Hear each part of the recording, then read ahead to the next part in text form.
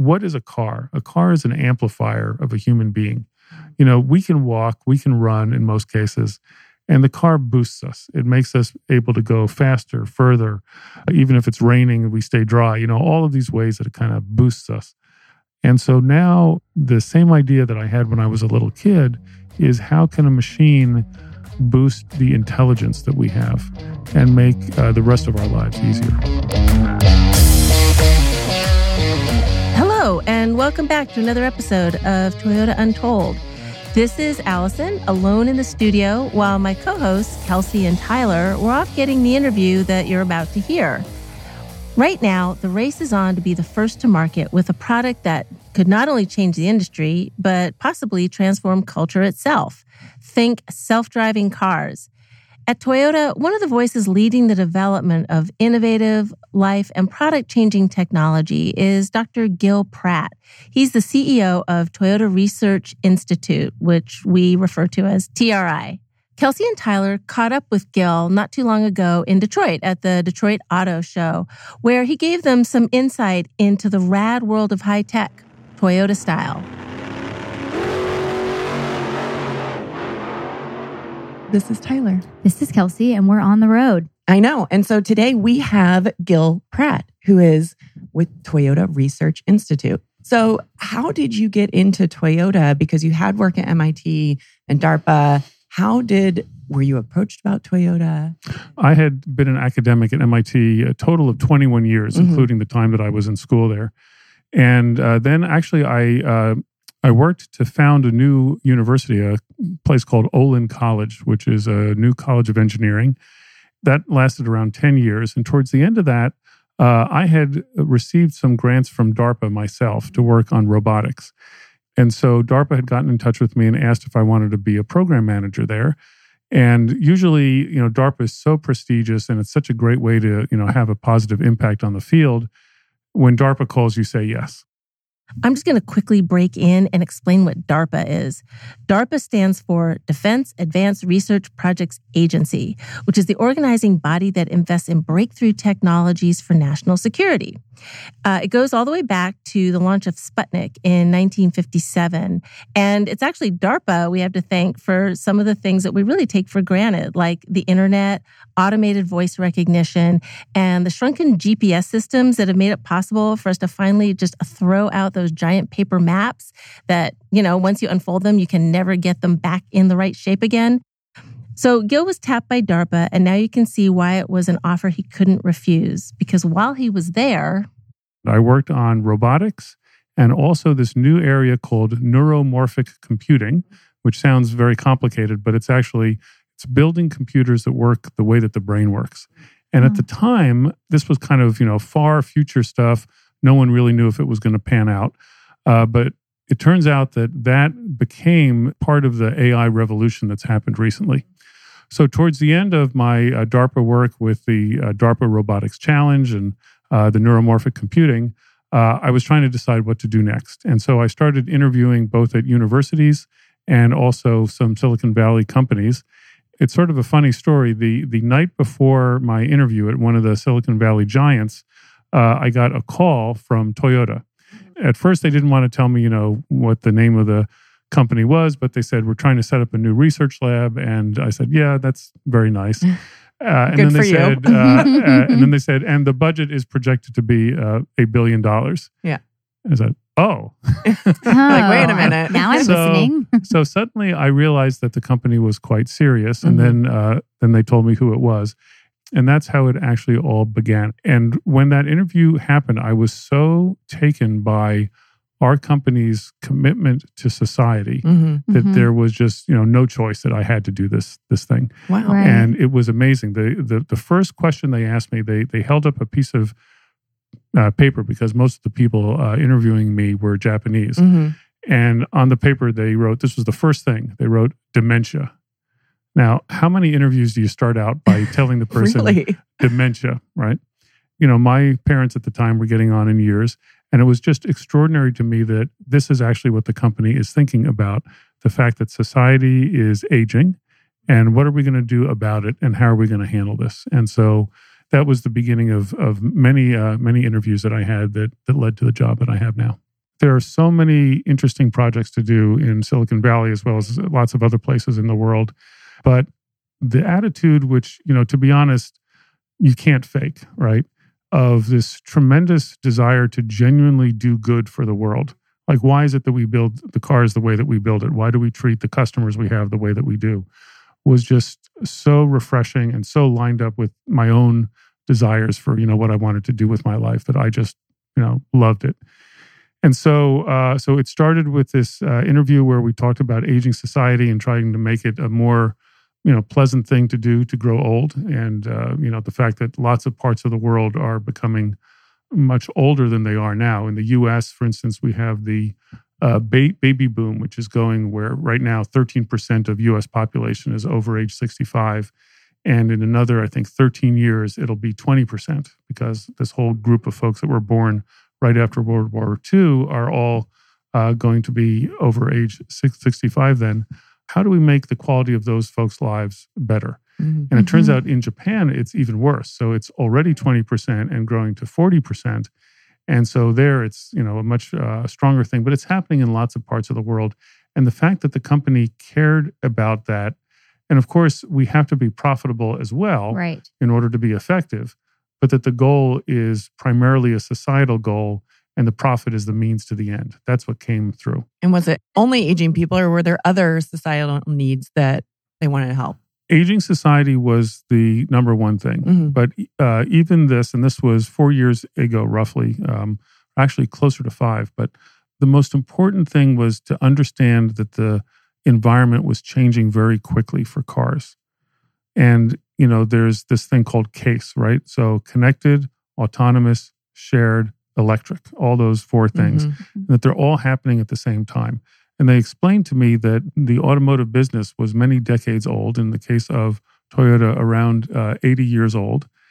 And throughout that whole time, even though cars had, of course, gotten better every 10 years, they didn't change very, very fast.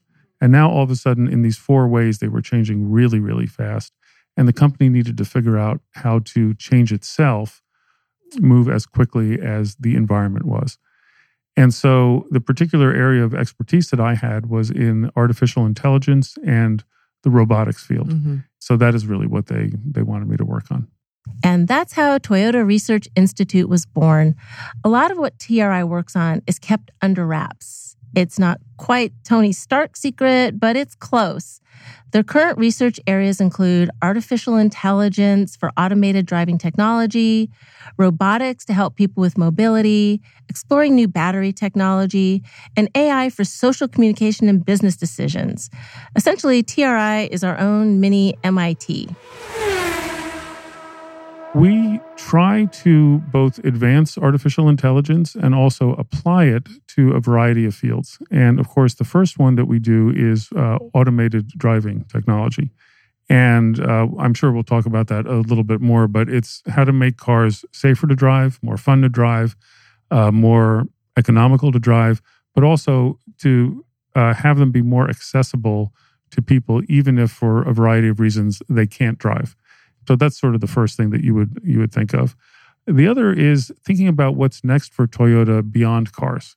And in particular, in the robotics field, if you think about the needs of society as people grow old, it's really tough to grow old now. And people need, increasing levels of care. And yet at the same time, no one wants to feel dependent on others. And I think that it's, a very difficult phase of one's life. And to what extent can we take technology that's used for cars and translate it into the home? And so that's the next part of it, work in the robotics field. We have 2 kind of other things that we work on. One is materials design and discovery. And what that is about is helping scientists and engineers that are trying to discover and design new materials for batteries and for fuel cells to do it much more rapidly than they do it now by working in tandem with artificial intelligence technology. It turns out that human intuition and human thinking is really, really good, but kind of slow. And so can you use the computer to accelerate that process of searching for a new chemistry for a battery or for a fuel cell, how to make things less expensive than they are now, things like that. So we do a little bit of that. So that's 3 things that we do. Okay. The fourth one is a new area where we're trying to apply AI to other parts of society.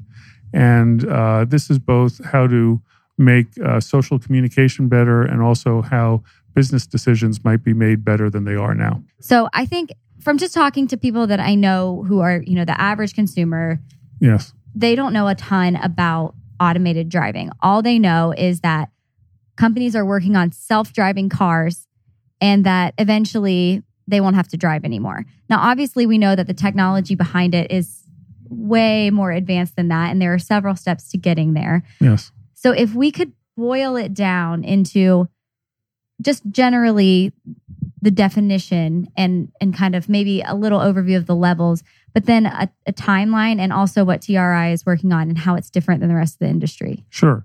So automated driving technology generally is trying to do one of 2 things.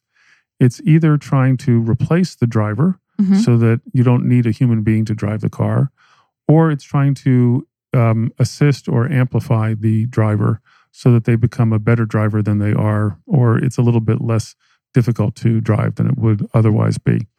We're working on both of those things, and our own internal code names for those 2 different kinds of automated driving are Chauffeur, which is where you want to replace the driver, and Guardian, where you want to amplify the capability. The reasons for doing it, primarily for most of the companies that are out there, they're really working on the Chauffeur systems most of all. And it's primarily an economic reason that they're trying to do it. And so if you think about what is Google trying to do or any of the other car OEMs, they see a future where essentially because of shared mobility, perhaps fewer cars will be owned by people. And instead, just the same way that you call, Lyft, Uber, etc., you'll call up some type of car. Right. And right now, around a third to a half of the cost of the ride is the cost of paying the driver. Oh, I didn't know that. Yeah. And it's a really big chunk of it. And so the reason that this race is so fierce is not to provide automated driving technology for personally owned cars, but actually to make these commercial taxi cabs that don't have a human driver and lower the cost of those. And so the race is who's going to be the first to do that and offer the service. And to some extent, it may be a winner take all sort of thing, because once a particular city is flooded with cars from one firm that's doing it, it would be hard for others to get in because, there's no room for others. The first wins it. That is kind of what it is. Now, we don't think it's actually true, but in general, the frenzy, the reason so many billions of dollars are going into the field is actually for that reason. And we're doing that too, and we're working very hard on that. But in addition, we kind of have a day job, is the way that I see it, which is, we're, I think, the best car company in the world. And we want to make our product a lot better than it's been in the past. That's always, every day better cars. Now, right. And we don't want to have to wait 5 years or 10 years or however long it's going to take until the driverless car, the chauffeur car, is good enough to take you on a whole ride without any intervention by a human being at all. And so we're also working on this Guardian side of things. And that's where you're trying to amplify the human driver. And in particular, you're trying to prevent blunders. So in the same way that for instance, an automatic emergency braking system that is on almost all of our cars that are sold in the US, in many cases can prevent the blunder of hitting something that's in front of your car. We think that we can extend that to be far more inclusive of all the kinds of mistakes that people tend to make and handle a lot of cases and prevent crashes from happening. And the other part is to truly understand the driver a lot better than is done now. Every person is different. And it turns out people are different at different times of the day, different days of the week. And our AI systems, we believe in the future, will have the capability to really understand the state of attention that a driver has and how good of a driver they are at that moment compared to the difficulty of the driving environment, to compare the two of them and come up with an assessment of risk. How likely is it that the driver will blunder in a particular way, given what's going on outside the car and given what the state of the human being is? And if it turns out that the risk is too high, what can we do to try to help them? Okay. And of course, the first thing we can do is we can alert them, watch out. Right. And even the AEB systems, the automatic emergency braking systems we have now, there's a red light that comes on, says brake, Yeah. stop. Mhm. Well, there's all sorts of things that we can do to sort of tell people to watch out.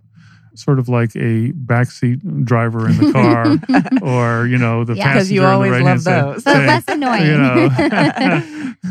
So, More safety focused. Yeah. right. But, it'll do it in a pleasant voice. Yeah. Only every once in a Yeah. while. And they don't live at home with you. And That's- They stay in the car. That is exactly right. Now try to imagine that the sensors on the car know a tremendous amount of the driving environment around the car, also much more about you yourself, the driver, and they decide on an intervention that could even switch lanes. Okay. Okay. Mhm. All we ever hear about is that you're going to get into a car and it's just going to drive for you. But Yeah. but you're right. There's so many emotions and other things that go into driving that I think people forget because they just get in the car and drive. Right. That's absolutely right. So while companies are taking different approaches to automated driving, Toyota is focusing on Chauffeur, which is technology that replaces the driver. And we're focusing on Guardian, which is technology to enhance the driver with things like braking assistance, helping with reaction times, and detecting things in the road. And while it's easy to make the headline of this story, Toyota takes on artificial intelligence, it's actually with safety in mind that these two projects came to be. The genesis actually was from an experience that I had when I was a little boy. And I was in grade school, and a classmate of mine was riding a bicycle as I was walking home from school. This was in the Northeast, and the sidewalks weren't flat because trees had grown their roots underneath the sidewalk. And the very sad story is that his bike ended up off of the road because of a crack in the sidewalk, and a car struck him and killed him. And it happened right in front of me, and it was a searing experience that I had when I was very young. Wow. And just like I can still see it in my mind.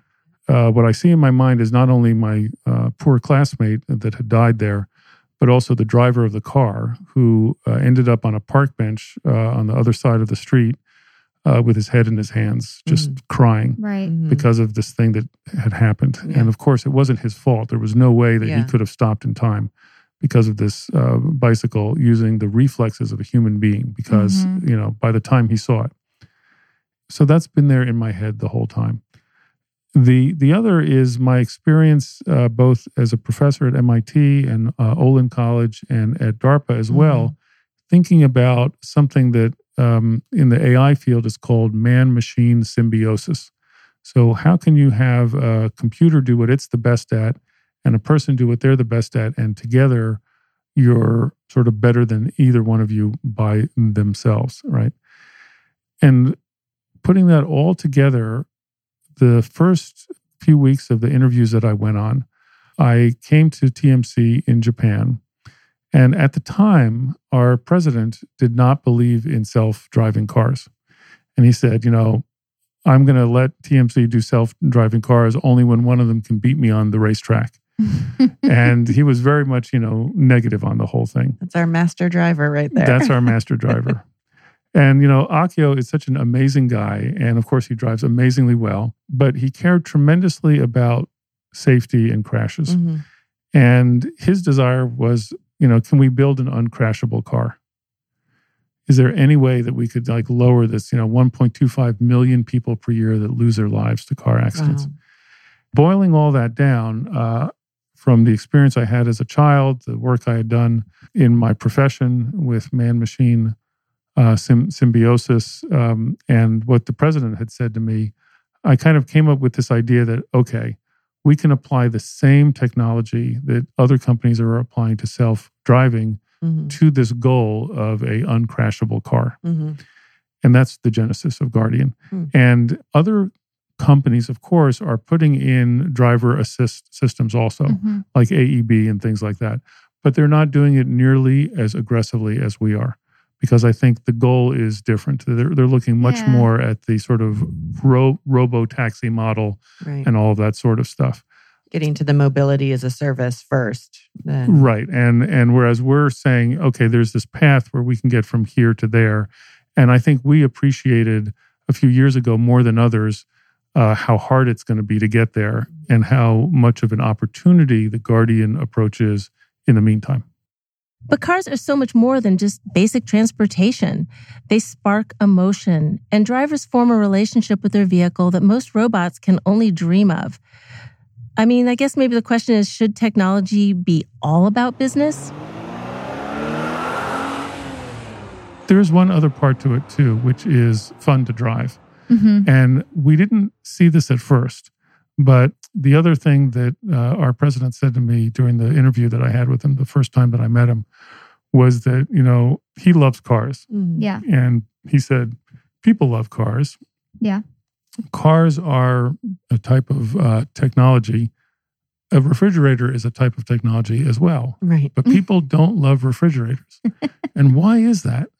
And so I've been thinking about that a whole lot. And I think the answer is that a car amplifies your own capability. Mm-hmm. A refrigerator really doesn't. It's just Yeah. this thing that's there. It keeps your food cold.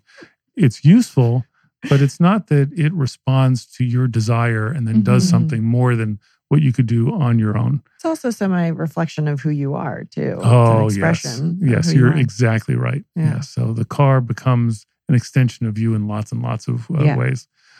So we began thinking about Guardian and whether we could make cars more fun to drive. So right now, I think, people get scared pretty easily if the car gets kind of close to the edge of what it can do. Yes. Right. If it starts to skid. Get on that Dallas North Tollway close to the barrier in the center. Right. Watch out. Now, it's not that we want anyone to be reckless when they drive, Mm-hmm. but we believe that it could become actually more fun to drive if the car was cooperating with you, making the driving task a little safer. Mhm. And so, for instance, if you were learning to be a trapeze artist, right, Mhm. and there's no net, probably not very many people would sign up for that. Right. Right. Yeah, we actually still have a lot of work to do, but we see the potential. Mhm. And that's a very exciting thing because we think that there's more to mobility than being a passenger. Mm-hmm. That actually being in control of the car, having the car be like a part of yourself, an extension of yourself, is just such an evocative, exciting thing. How can we make it even more so?